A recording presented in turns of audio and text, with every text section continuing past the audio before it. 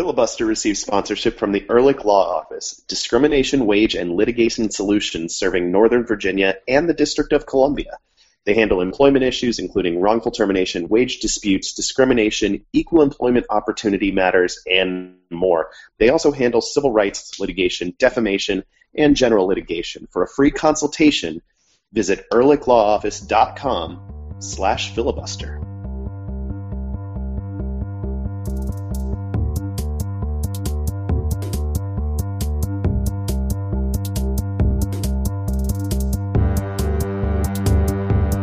There's an SNL skit where they do, it's 20,000 Leagues Under the Sea, but everyone except Captain Nemo does not understand what a league is. And so the whole skit is him desperately trying to explain to them what it is. And they finally sort of get that it's a unit of measure. And that's how it ends, is that he's very pleased. And then the giant octopus ends up breaking through and snatching him up and taking him away.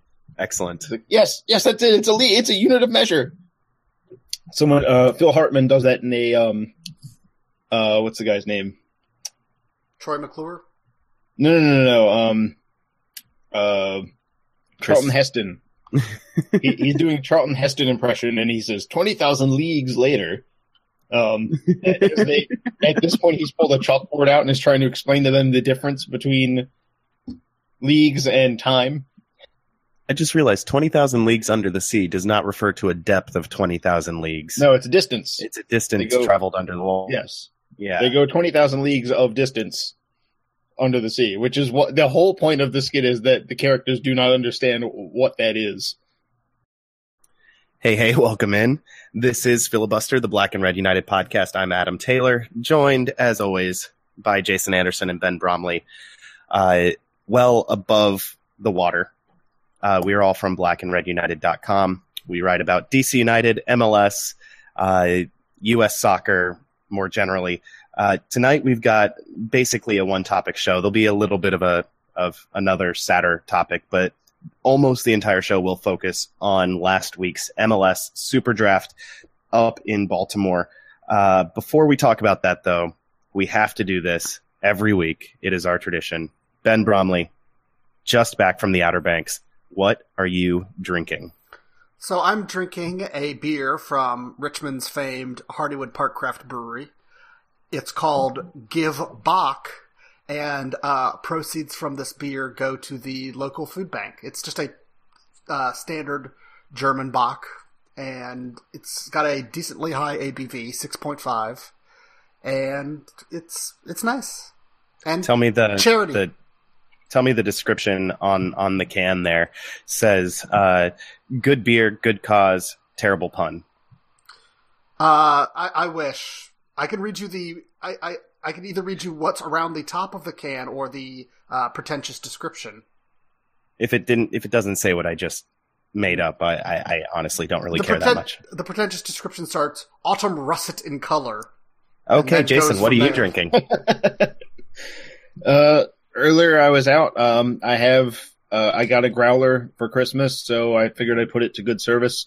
I went to the nearest Gordon Biersch because I was in Annapolis, and there is one there, and it's not the nearest place I can get a growler filled, but it was the one that was on my path tonight. I wanted to get their Winterbach. They were out. They had tapped the keg earlier, or they kicked the keg earlier. I moved to the Schwarzbier. They were also out of that. So I ended up with their Parts Unknown IPA, which is really, really piney up front. It's pretty aggressive, but it's not over hopped. It's just got a really, really strong pine flavor, but it's still pretty good. It's not exactly 20 degrees outside winter beer, though. But I guess everyone had the same idea I did and drank all their Winterbach. So I went with a drink appropriate for the weather without depending on Gordon Biersch to come through for me. I have a hot toddy of sorts. It's green tea, whiskey, and lemon. How is that? It works. Also, what kind of green tea? Harris Teeter Traders green tea. So standard green tea. Standard green tea. Hot green tea brewed out of a bag with hot water out of the kettle. And then But put not whiskey and but some not lemon juice. Sencha or Hujicha or No. Not your fancy tea. You're the only fancy tea drinker here, Ben. I might be This the is true. fancy booze drinker. You are the fancy tea drinker. This is true.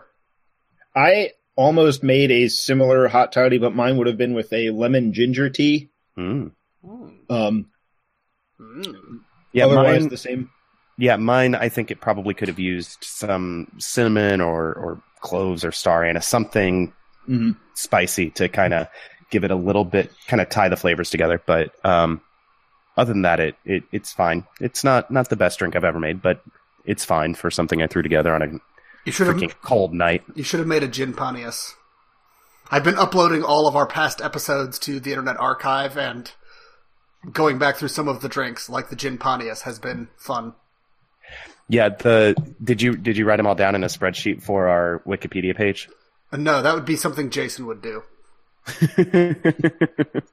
Or a listener. If a listener wants to compile every drink in show history, that would be a project for which we would be immensely grateful. And then I don't know what we would do with it, but it would be awesome. It would be hard to actually. I guess we could run some sort of statistical analysis and see who has had the most gin and who has had the most bourbon. Well, the most gin is obviously Adam. Although maybe gin. Maybe if you go by like gin per episode, maybe it's Martin. Martin does not like gin at all. Oh, we were going to just play with it. Just say Martin is a famed. Right, that's what I was going for, Jason. No. Well, I was also going to object to the. I don't know that it's so sure that Adam's had the most gin. We should probably get into the episode. I don't know. I'm enjoying this. Count this up and solve this problem for us. Yes, indeed. Controversy. I am enjoying this unknowable argument more than I'm going to enjoy our next controversial topic. Judgment. Yes, which I don't think is that controversial. I think I have had probably more gin than anyone on the show. I don't know. Jason's had the most hot gin. Yes. Well, clearly. We're just throwing back and referencing old drinks now. The spreadsheet for entry will say hot gin 1. It'll be sad. 1 with a frowny face next to it. All right. Speaking of frowny faces, yes, I love a good segue. Bill Hamid is going to be out of commission for about 12 weeks here following his latest meniscus surgery. He went in, I guess injured it during off-season workouts, reported to national team camp in California nevertheless, and the doctors examined him there and said, yeah, you got to get this fixed. During the season last year, he had his meniscus, I think, shaved. It was a relatively minor procedure that knocked him out for about 4 weeks. This seems to have been a more comprehensive procedure that will keep him out for at least 3 months or so. Jason, any thoughts on Bill Hamid's latest, I guess, injury setback is what you could call it. Hopefully he comes out 100% from it and has no more flare-ups. But at the very least, he's probably not going to be around for the start of the year. Yeah, I mean, the recovery table would point to mid-April. We're talking about like 6 regular season games plus almost the entire Champions League run. I mean, they'd have to go to the final, which, I mean, going to the final with Bill Hamid is already pretty unlikely, given that all 4 Mexican teams got through. Doing it without him is it's like climbing Mount Everest. To find at the top of Mount Everest, there is a second Mount Everest you have to continue climbing. It's going to be really difficult, and I do worry about this team because over the last few years we've seen they start really well. They get points under their belt very early, and they ride that momentum for a long time. Conversely, in the seasons where they haven't started very well, they just never get off the ground. This team, more than most MLS teams, seems to need that early season momentum to get that belief going. And this isn't a team that really has big margins for error. So you take Hamid out of a game, and you're almost, in a lot of games last season at least, you're taking away, like you're giving the opponent a goal essentially, because there's saves that he can make that. It's not that Andrew Dykstra or Travis Wara or anyone else they might bring in are bad, but they can't make the same saves he can. pretty much no goalkeeper in the league can do what Bill Hamid can do. And he's DC United's game changer. We don't have Giovinco, we have Bill Hamid. And if he's out for that long, they have to find a way to really mitigate the number of shots they're facing. The team defending is going to have to be excellent. It does kind of give them something to aim their preseason prep at, because they need to be ready to do that for the first few weeks of the season. They need to be ready to just not give up many chances, period, regardless of who's in goal. But it is concerning because, last year, as comfortable as it was making the playoffs, United was still only a few points ahead of sixth place in the end. And a lot of the teams in the East, actually, we were talking about this on the MLS channel of all the SB Nation blogs, Slack, just today. A lot of the teams have regressed or treaded water, but they're still the bad teams aren't going to be as bad, most likely. They all appear to be slightly better, except maybe Colorado. But we don't have to compete with them, thankfully. Oh, true, or yes. unthankfully. It would be awesome if we could get an extra game or two against the Rapids. Well, and if Chicago signs Vidic, that would be amazing. But the East is going to be just as much of a ridiculous, sloppy fight to get over the line, just like last time. The Crew and the Red Bulls are comfortable, and then after that, everyone else has some sort of major problem. And it's a little nerve-wracking because we don't know that the attacking improvements the team has made in the midfield on the wings will make up for, being more susceptible in goal for those first 6 weeks. More, as of now, more susceptible through central midfield. So it's definitely not. It's got me nervous. It's got me nervous because it's going to be a close thing, and we might. The points lost in those first 6 games, if they can't come up with a way to protect the goal from even being shot at, the points lost may be points that we really look back on. So rather than dwelling on this for the rest of the show, we're going to spend the rest of the show getting really into last week's Super Draft. We have a lot of audio from Thursday. While I was up there, I managed to talk to Julian Boucher and Paul Klaus. Those names should be familiar for anyone paying attention because they are DC United's picks. I talked to Ben Olsen. I talked to Russ Thaler, formerly of Comcast Sportsnet, and then formerly of NBC Sports Work, and now he was anchoring MLS's live stream and did a lot around MLS Cup and the MLS Cup playoffs for MLSsoccer.com. I talked to Travis Clark and Charlie Boehm of TopDrawerSoccer.com and Kevin and Macaulay of SB Nation, and I had a nice conversation on our drive home to DC. Driving while podcasting, it's the future, you guys. Before we really get into the audio, though, I figured you guys should get on the record with your thoughts on Boucher and Klaus. Ben, what do you make of DC United's haul from the first 2 rounds? I mean, I think it's fairly obvious that central midfield is a key place where DC United needs to improve. That all the rumors have them picking up or targeting multiple central midfielders of various stripes in the international market, and they're drafted the same, with Perry Kitchen all but gone, with Davy Arnaud still up in the air as to if he's going to be able to play next season, with Marcus Halstead, Jared Jeffrey, Colin Martin, all various different degrees of question marks.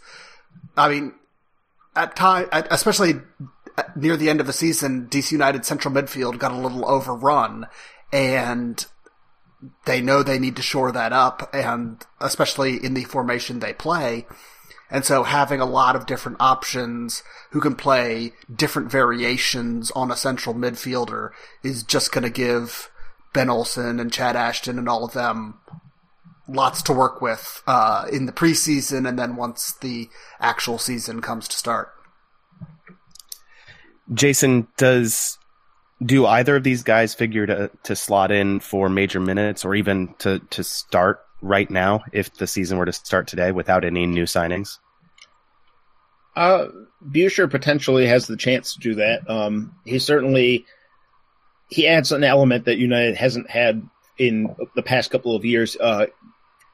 I've seen him described as, a brilliant passer, a great passer. We shouldn't confuse that for someone like Mauro Diaz or any, Diego Valeri. That's not really what he is. He's going to play in a deeper spot than those guys. He's not really a playmaker. He's not really a number 10. But he's really, really good at opening the field up. And now that United has some speed on the wings, that becomes a really enticing option for him if he's able to come to collect the ball off the defense and then spray the ball wide to the right or to the left side. That really opens things up for United, and it makes it a lot easier for the forwards who don't really have a lot of speed to do their job. It really potentially is going to make the whole attack better. There are the question mark over Buescher is how much ground is he going to cover? Is he going to be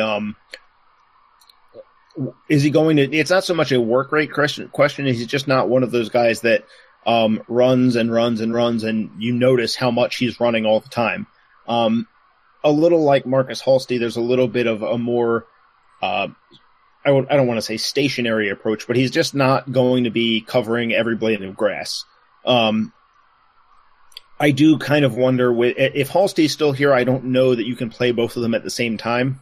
They both kind of Buescher's going to add more in terms of his passing range and his vision than Halsti does, but Halsti does that too to a certain extent.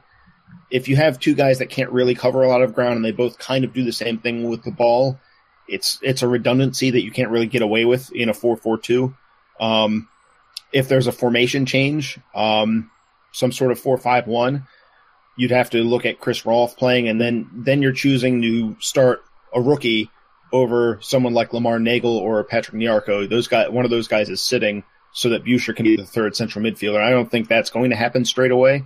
But I do think he's probably going to play more than Miguel Aguilar in this season, and part of that is out of need. Now, let's say Leonardo Gil gets signed and the mysterious player from France gets signed, and they're both good, then he probably won't play much more than Aguilar. But as things stand today, with no other signings coming in, he would probably be in the running to start, especially with Davy Arnaud's career up in the air.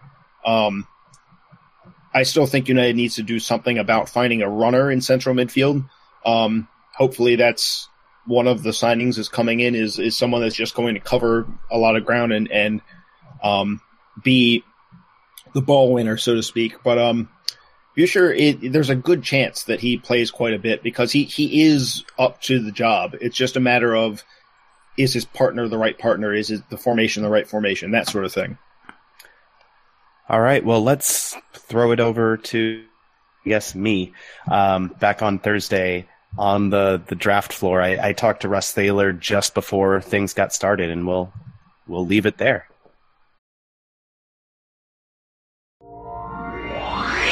I've just ducked behind a curtain here with Russ Thaler, who is going to be emceeing the event for the live stream. Russ, how you doing? I'm doing great. Looking forward to what appears to be an exciting draft, especially in the first round. We're hearing all sorts of talk about trades and stuff like that. One of them has come through, Colorado. In L.A. Yeah. Late last night at 2:30 a.m. transaction. Yeah, I wonder if that was on their way into Baltimore or if they got together at the hotel bar. Under the cloak of darkness, things exactly. happen. But L.A. was set to have like their highest draft pick in I don't know how long, and now here they are. They're out of the first round.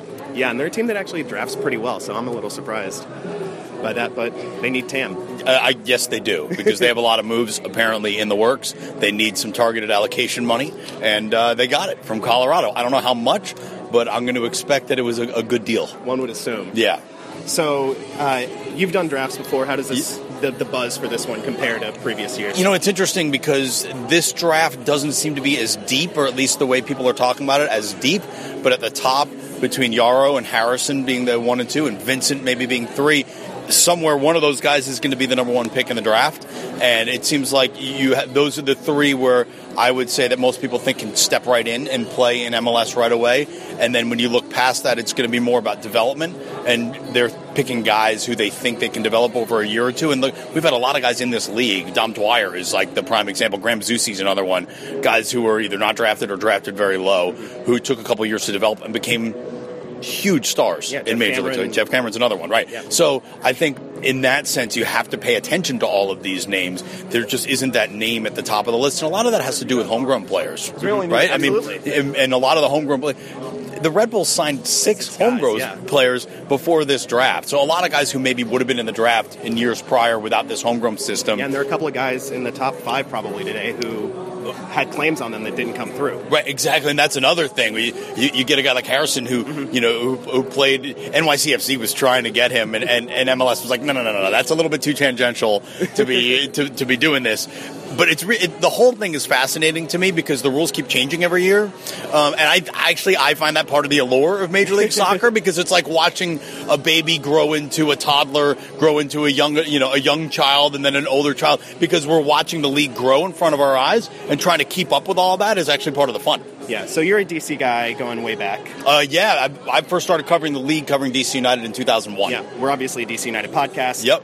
Any predictions for that number 13 spot? Oh, gosh. I don't know who's going to be around. Look, I would say, and I think people who are following the team, I think you'll be looking at maybe the best defensive midfielder around, with Davy Arnaud's health issues and his advancing age, and Perry Kitchen's uncertain status with the team. I would think Boucher, the German kid, would be a guy out of Syracuse. Would be a guy if he's available. I could see DC United really wanting him. In fact, I could see DC even trading up to make sure they get him because he's probably the best defensive midfielder in this draft class, and DC needs that. All right. Anything else you want to throw on the record before we get out of here? No, just hello to all of my DC United folks from way back in the day. Look, I'm not here if not for the Screaming Eagles and Bar Brava taking me in, and everyone around DC United at the time teaching me the game of soccer, including Dave Johnson and Thomas Rongen, who was the coach, and and it goes to John Harks and Santino Carando, who's now was doing the games with Dave Johnson. I'm name dropping because these are the people who taught me soccer. That's why. So so they deserve to have their names said because I'm not here without them. And if they drop my name, it means nothing, but their names mean a lot. So it's great. It's awesome. And enjoy. And that's it. Yeah, thanks a lot. Vamos United. DC, was that... A little bit. I mean, I hope they go there. It's awesome to going to DC. It's not a bad city at all. So, and the coaching staff was really great to me. So I really appreciate them then changing the draft pick and trusting me and taking me. How would you describe your role at Syracuse and what you might think it will be at the next level? I'm a box-to-box guy, creative guy who likes to dictate the rhythm of the play, and I hope I can do that for DC. What's with your German background? You were in clubs, youth clubs. Yeah. You were with. I played with VfB Bochum and Preußen Münster. One is actually a second Bundesliga team over there, and the other one a third division team. Pretty high level in Germany, where you have to fight through as well in the third division for sure. And a lot of good players with technical ability, where I think I can help the team with that as well. Did you consider going back to Germany? No. I get so many open doors here over the time I played here, and it goes in a really good direction. I'm pretty happy about that and hope I have a couple more years to go here. So what do you know about DC and DC United at this point?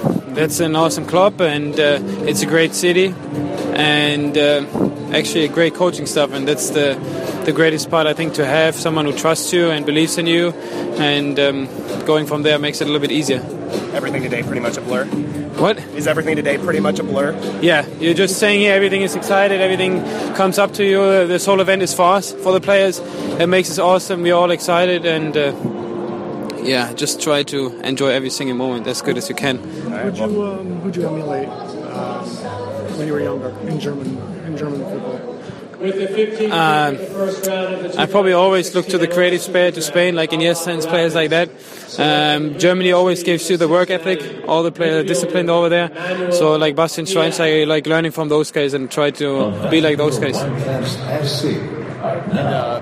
Sorry if I missed this earlier. For people who haven't perhaps seen you play, what would you describe as your strengths as a player and the qualities you bring? Like a box-to-box guy who's technical and dictates the rhythm of the game. Benny mentioned he could see you a little higher up the field. Is that a role you're comfortable in as well? I played that at Syracuse most of the time. I switched between all those positions, so wherever I have the best opportunity to play, I go there. What are your expectations for yourself in your first season with DC United? Get as much playing time as possible, and I'm looking forward to that. Trying to give my best to the team, just work hard and learn from the other guys. Have you been to DC before? Not yet, but that makes it even more interesting. I am here now with Charlie Boehm and Travis Clark talking about the correct pronunciation of DC United's newest draft pick, Julian Boucher. What do you guys think of the pick? I'm amazed that some pre-draft predictions actually came true. He was on the board when DC drafted in Top Drawer's mock draft, and he looked like the best player available to me. And a lot of people didn't think he'd still be around that late in real life, and he was. So that's a surprise. It's also a surprise that Ben Olsen, I think, made that pick because he's the best player available, but he's going to bring a different look if he's getting regular minutes next year, and it's could conceivably lead to a very different DC United, a more fluid, more ball-friendly DC United. And I think that's a good thing for the club, but it's a new challenge for Olsen and the teammates, the players he's already got. Yeah, I think it addresses an obvious need when you look at Perry Kitchen more than likely heading out the door with the central midfielder. He's probably a box-to-box, adds a little creativity, played a little more advanced for Syracuse this past fall, but was a little bit deeper as a freshman. So, you got a lot of good things working there. The question is, can he handle the central midfield duties in a 4-4-2 if the United, I almost said that, if United trots that out again in the upcoming season? That's totally fine. We can keep this all in. This is right from the draft floor. I think it could serve them pretty well, but like Charlie said, you got to have a team focus more on retaining the ball rather than looking to go a little bit more direct, a little bit more long, because that's not going to really fit this guy's needs. He's not going to be in and around the box necessarily looking to get on long balls, but keeping the ball moving, keeping possession. But he'll need to show he can provide that grit and that bite that Benny loves so much in the midfield. Another thing to watch for this coming season, I already talked about it with Sebi Salazar briefly just now. United do not look like a 4-4-2 team right now, and I don't think that this pick, and I don't think that some of their other acquisitions are 4-4-2 type players. So be interested to see if Olsen breaks away from that formation that he's kind of been really addicted to as a head coach. Yeah, he has experimented with some more progressive formations every year, at least once. Fleetingly. I do think that a 4-2-3-1 would suit Butcher, or whatever his name is, a lot better. He's ties to Germany, so Google him if you want to learn more about him, DC United fans. So, what are we going with for the pronunciation? Butcher. I think it's going to be Butcher. I agree with Charlie. That's usually a good thing to do. Yeah. Thanks, guys. Thank you. Travis Clark and Charlie Boehm from TopDrawerSoccer.com. A couple of midfielders out of this draft. Yeah. Paul's the guy we like from the start of this combine, and he feels a need right now, and he's a very good passing number 6, and we're looking forward to seeing him in camp, and hopefully again he fits in with the group and does a good enough job to make an impact to be on the team. You mentioned the combine. Was he on your radar before, or did he really just stand out? Well, I mean, Syracuse was on a lot of people's radars, right? I mean, they're one of the better teams in the country this year. So everybody knew their players coming in. But again, real technical player, understands how to play the position, always playing forward. We like his range of passing. Physically, he's better than people give him credit for. So we'll see. We have high hopes, but again, these kids have to come in the preseason and prove that they're worth it. But I think he's going to be a good player. A little off topic, but do you have an update on Bill's status after his surgery? Nope, just that he had surgery. So we'll give you a time frame shortly. Teams like to hold on to these forever. was up to me, I'd tell you guys. I just throw shit at you guys. I wouldn't even care if it's true. If it was true or not, I would just throw stuff at. I don't care. So he'll be on the field tomorrow. Yeah. Tell us about the Champions League stuff. We're not supposed to, right? Yeah. What about it? I know who we're playing. What about Davey? I mean, is he? Yeah, Davey's fine, but we'll see in preseason. We expect him to come to preseason and evaluate him on a daily basis and see where he's at.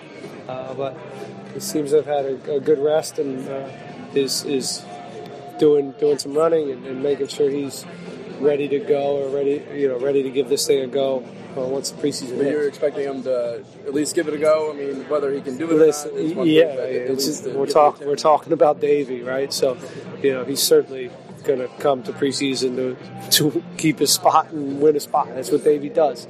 And if some point that stuff comes up again, then he and we will have some decisions to make. But I think his mindset is set on play, and if he's healthy and ready to go, that's great for us. Got everything you were looking for today. Yeah, we feel good about it. We there's two targets for us, both from a talent standpoint and areas of need. So I walk away very happy. Any other moves coming today? No, I'm tired. I've had the flu. I'm going home, man. I'm exhausted. Thanks, Benny. Good. See you. What's your experience today been? How do you feel about going to DC United? Oh, it's been awesome. I didn't even know what a draft was 4 years ago. So to be part of it now is something that's really great. Over the moon to be picked by DC United. It's a place that is awesome to be at, and I really had a lot of respect for the coaching staff and the style of play. I was fortunate enough to meet with them during the combine and loved the guys, and had a really good experience speaking to them, and really looking forward to getting started in pre-season and can't wait for Friday to come to get to DC. It's exciting. What's your playing style like for DC fans who maybe don't? I like to move the ball quickly, play in 2-3 touches, get the ball switched from side to side, and break up play where possible, and play forward and positively. And one thing I can promise is I'll leave my heart out on the field, and I'll do everything I can on the field. So that's my style of play is gutsy and hard working, and everything else than that is pretty much it. What was your impression, just based on your experience dealing with DCU staff during the combine? Oh, it was awesome. There's an interview, and they had there's all the guys were around filming an interview, and got to kind of learn a little bit more about me and what gets me going, what motivates me, and I also got to learn a lot about them, and to kind of feel that being in tune with the coaching staff is something that's really important, and to have a coaching staff that are committed to excellence is something that I want to do as well, and to be a part of that's something that's fantastic, and I can't wait to get started. You got a preferred position? You're talking about style. Yeah, centre midfield. I'll either play as a holding midfielder or a box-to-box midfielder. Anywhere I can get on the ball is great. Get on the ball as much as I can and work hard to break up play, and that's kind of what I'm excited to try and come in here and do. What do you know about DC as a city? Well, my girlfriend actually lives in Richmond, which is not too far away, so I'm sure she'll be happy about this. DC has got a lot of fans in Richmond. Yeah, I know. I've seen as much. I've not spent too much time in DC, but I've heard many great things. I have some friends that went to Georgetown who said it was a wonderful place, and I'm excited to get up there, and I'm over the moon. I can't wait to get started. Good luck. Thank you. Appreciate it. Played against Julian? Yeah, I played against Julian 3 times this year. We beat them once, they beat us once, and we beat them in PKs in the semi-final of the College Cup. I've played against him. I have a lot of respect for him. We talk after the games a lot, and I think I'll have to push up on my German to try and give him some banter, but he's a great kid, and I've enjoyed playing against him, and hopefully enjoy playing with him as well. So in old podcasting tradition, I am in the car now with Kevin McCauley from SBNation.com, and we are driving from Baltimore back to DC after the Super Draft in what was certainly an eventful day. And we're just gonna drive and break it down as best we can.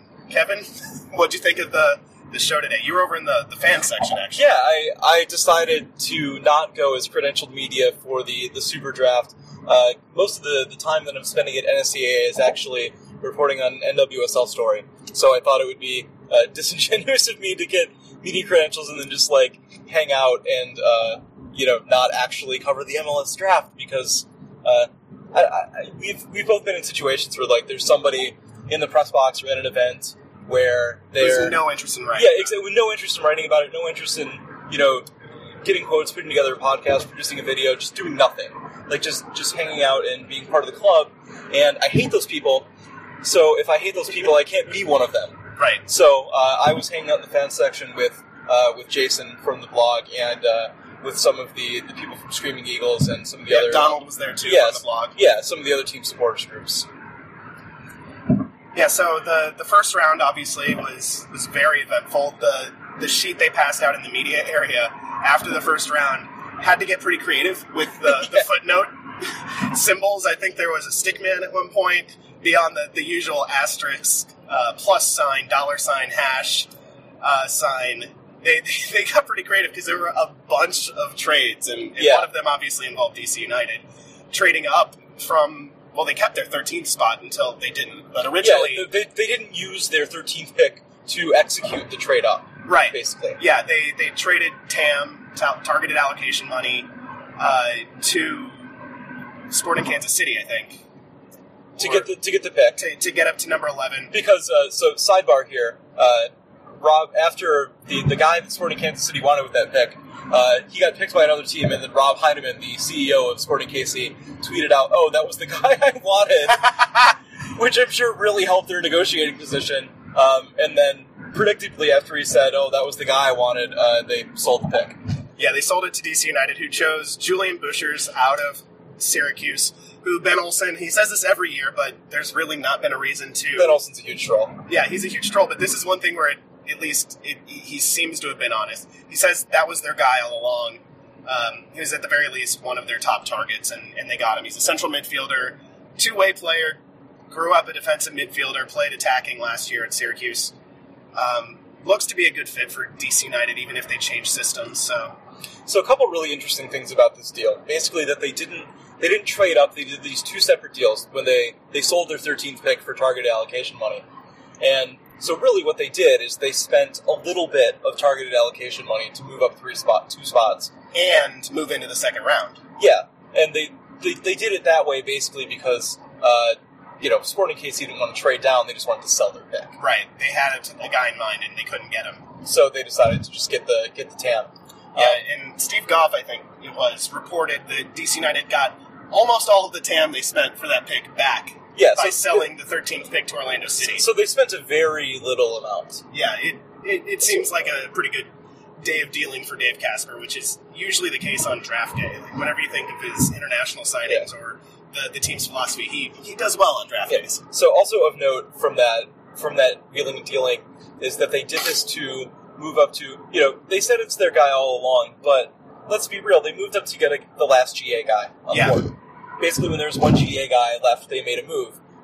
Probably because if they can stand to, they would like to have an open roster spot and not pay somebody.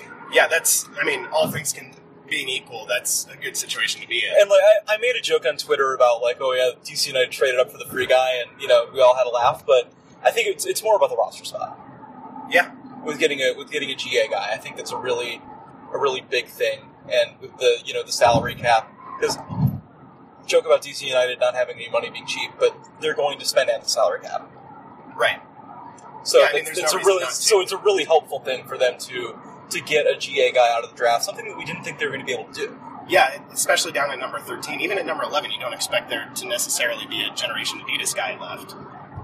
Jason Anderson, who all our listeners know from the show, made a good point early on. It was all Generation Adidas and fullbacks for the first several picks. Yeah. And that's because Generation Adidas guys are free and don't take up a senior roster spot.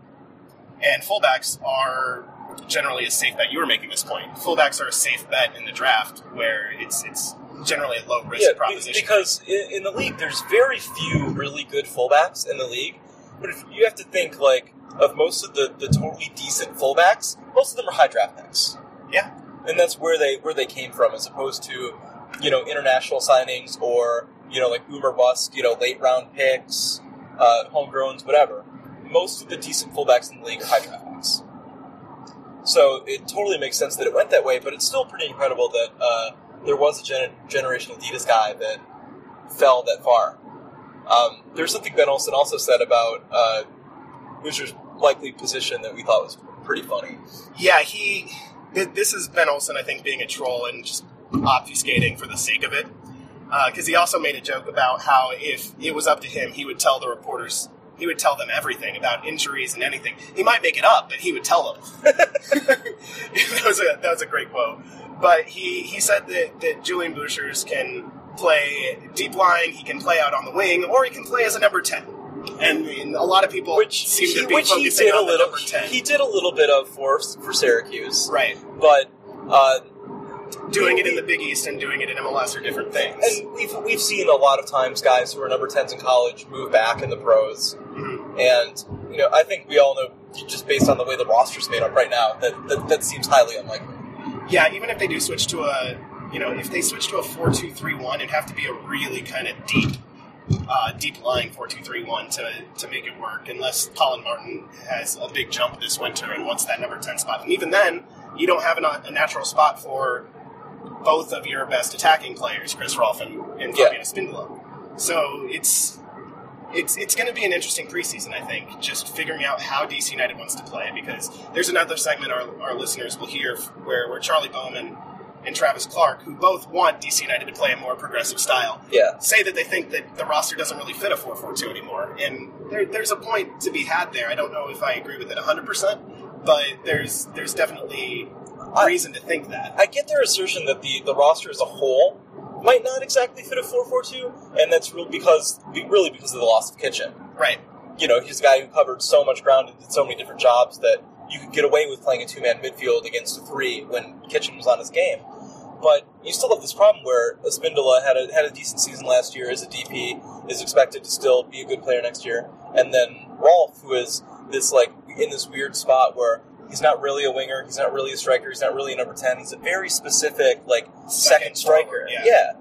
And in my opinion, he's their best player. Yeah. With Kitchen gone. So I think you have to build the team around him unless you're going to do a gut job and totally remake the roster. Right. I think the answer might be a Y-shaped midfield right now with Bouchers in the center, if he turns out to be good enough to handle that.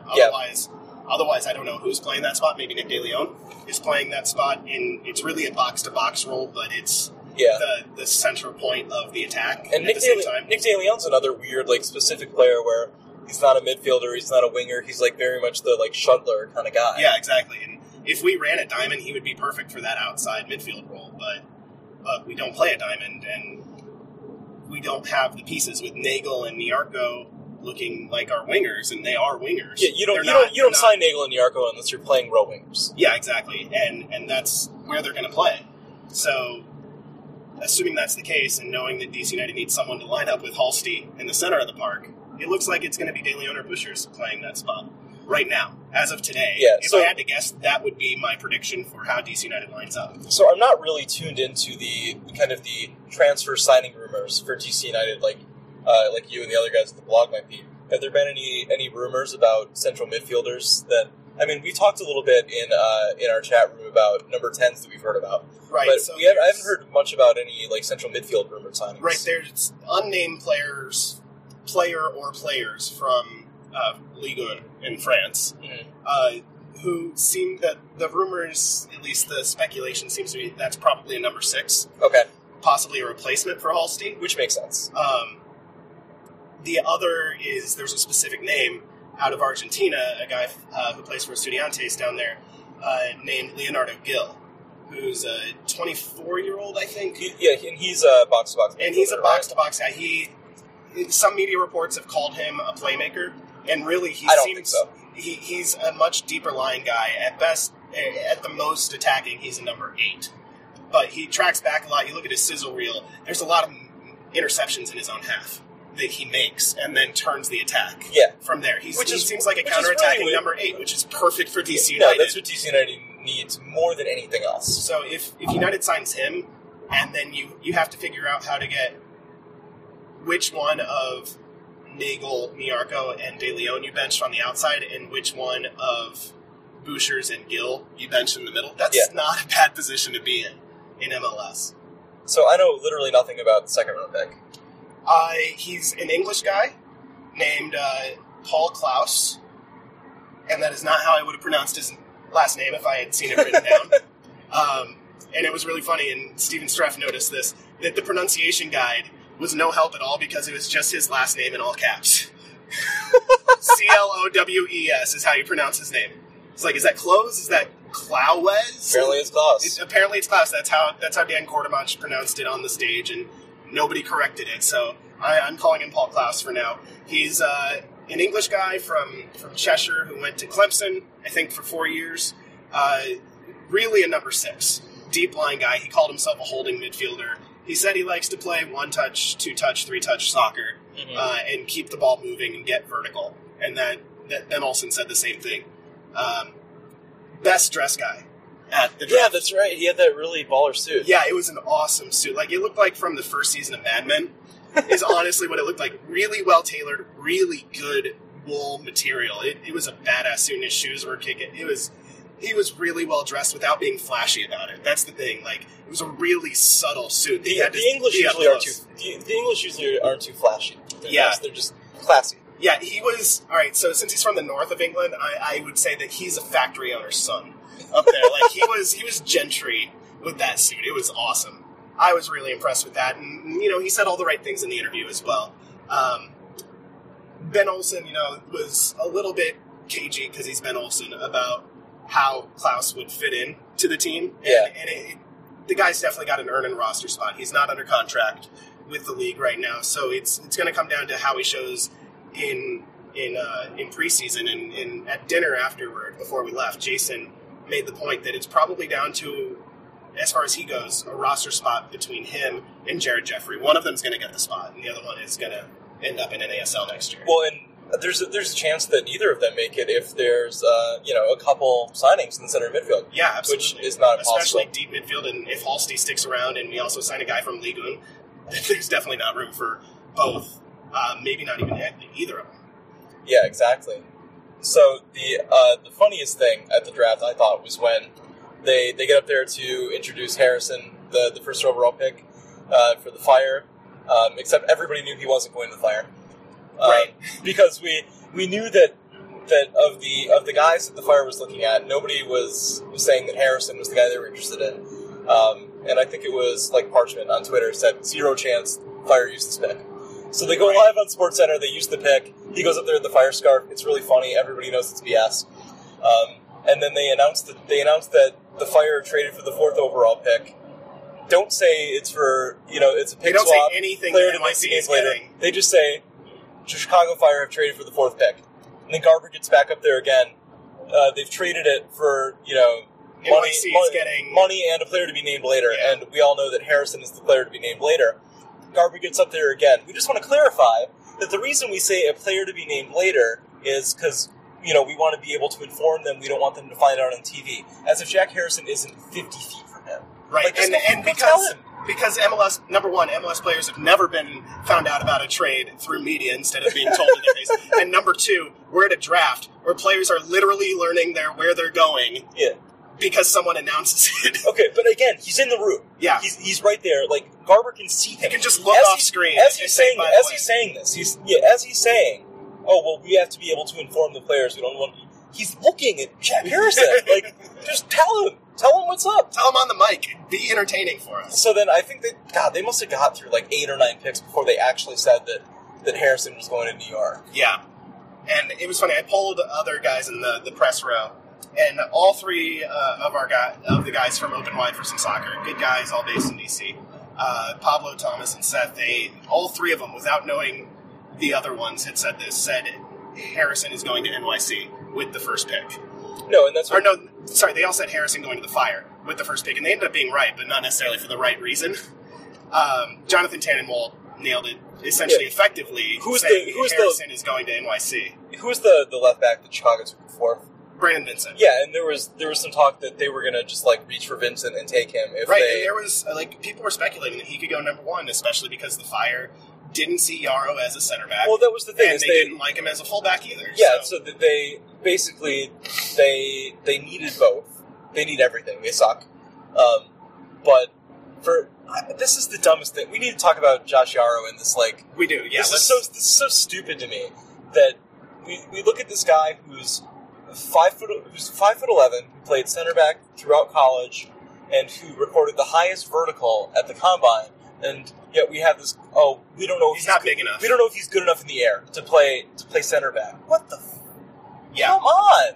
Yeah, it's so stupid. It's dumb, especially if you have a big center back to make you feel better. Like if you want a big slow guy to pair with him, that's your business. But he's got all I hate to sound like we're coming from a draft, but we are. He's got all the tools. No, he's a smart kid. There's no reason to think he won't be successful as a center back. There's nothing that Yarrow doesn't have other than 2 inches of height, and right. And you know, like he has the wrong number at the beginning of his height. So obviously, caveat to all of this. In soccer, even more so than other sports, the physical tools matter much less than the brain and the technical skills. So if you don't have that, you don't have that, and if you either you can play soccer or you can't, and the physical stuff doesn't matter. But in this specific conversation, we are talking about physical stuff, right? Especially because the knock on him is he's not big enough, and the counter to that is he can jump out the gym. Yeah. So who cares? Well, and his anticipation is off the charts for a college center back. His ability to hit long diagonals into the stride of his teammates is downright Central European. It's also stupid that they didn't like him as a right back because he's not terrible at crossing. No, considering he's really never played the position at any high level, and just like played it at the combine and looked. He didn't look great. No one's going to say he looked great, but he didn't look incompetent either. But like his body type and like the way he moves, like there's no reason to think that he wouldn't, be able to play as a right back. Yeah. So I think he's going to play center back. Having said that, but if you look at him and say, oh, he's not a technically good enough crosser, doesn't have the right kind of can't turn fast enough to play right back, but he's not big enough to be a center back. It's just dumb. Yeah, and the Philadelphia Union drafted him with the number 2 overall, which they traded into, I should say, because they didn't get rid of their other picks. They had 3 picks in the top 6. Yeah, and they used 2 of them on Hoyas, which, as the guy who graduated from Georgetown at one point in my life, that seeing 2 Hoyas go second and third is interesting. The other one's a left back, right? The other one's left back, yeah. Keegan, who it was probably a stretch at that point. It's a bit of a reach to take him number 3, especially over Brandon Vincent. No, I think he is a right back. Okay, he's a right back. He's a right back. But still, taking a fullback that's not named Brandon Vincent when Brandon Vincent's on the board is an interesting choice. And that's Philadelphia Union for him. New management, same old team. Yeah, and then with their 6th pick, they took Gerber's kind of a box-to-box central midfielder guy who can score some goals. Yeah, Fabian Herbers, who GA guy, originally from Germany, but grew up basically in the Dutch system, the Dutch youth system, because not the national team, but Dutch clubs, because he lived right on the border there. Went to Creighton, has apparently the most powerful shot among the class this year, and also considered a smart guy, a forward in DC United, or Jason in the SB Nation mock draft. Somehow Herbers fell to us at number 13, and Jason took him there with a big, big grin on his face. Yeah. Knowing that he would never fall that far, and he didn't even fall half that far in the real draft. So you got any other takeaways, things that stuck out to you? Mostly, apparently, it's that I stick out. Stories from the press row. Yeah, stories from the press row. I got to play a game all day that I call Dodge the MLS head coach. That's right. We got to talk about that. So when you're in the press row, there's a very narrow passage from the draft room through the 3 tables of press that are out in the room and into the back room where they take all the pictures and do interviews and where all the video people are editing and sound people are editing. And when anyone's going through that space, everyone is running into everyone. And I got to learn which MLS coaches are really good at manipulating space, like a soccer player, and which ones aren't. Dom Kinnear was the first one, and I lost this round of Dodge the MLS head coach terribly because he came up behind me and had to nudge me out of the way. He just tapped me on the shoulder, said excuse me. Dom Kinnear, physical defender. Was very polite, and he just pushed me out of his way. Didn't think about it, was very polite about it, but just... That fits who he was as a player. That fits exactly who he was as a player. Jim Curtin is way worse at dodging people than I am. He would be, like, on a beeline, and you'd make a step to get out of his way, and he would turn towards you. Which is weird. You'd think based on that Jim Curtin would be, like, an out-and-out striker, but he was not. No, he was just... did not fully understand how to use the space in front of him, basically. Jesse Marsh, on the other hand, you couldn't get near him. If you wanted to run into him... Very intelligent central midfielder, Jesse Marsh. Really, really good in tight spaces. Yeah. If you wanted to run into him, you couldn't do it. He was just... Wherever he was, there was a pocket of space around him that just floated with him. And it wasn't because, like, he has a presence about him when he's in a room. I'll say that. You see him, you notice him, you want to talk to him, and you just can't get to him because he just has this aura around him where there's just a bubble around him at all times that no one seems to be able to penetrate unless he wants you to. Yeah, it's really impressive. This reminds me of the Jesse Marsh story. This is the Jesse Marsh and Ben Olsen story. I went to, I think this would have been 2011, I went to the Carolina Challenge Cup. Okay. And DC United and Charleston Battery were the late game. And then, I don't remember who the Fire were playing in the early game. But there were like... But Marsh was still playing at this point. Yeah, Marsh was still playing. He's the captain of Chicago Fire. I'm sorry. I screwed that up. I'm thinking of Logan Pause, not Jesse Marsh. I mixed them up in my head. I screwed that up. They're both slightly older. they're both tough tackling defensive midfielders. Yeah. And I just realized I didn't know that I had this thing. Because you'll know that if there's like two athletes, two singers, whatever, and you'll know that you always think one is the other one. Yeah. I just learned that I have that with Jesse Marsh and Logan Pause. I have that with Jesse Marsh and Jay Heaps as coaches. As coaches, it makes more sense. It wouldn't make sense as players. No. But as coaches, I always get them wrong. I had to think 3 times. Like, I meant Jesse Marsh, not Jay Heaps. Yeah, but you mean Logan Pause. Very little difference between Logan Pause and Jesse Marsh. Well, I think you should tell the story anyway. Since we've already started it. Since we've already started it.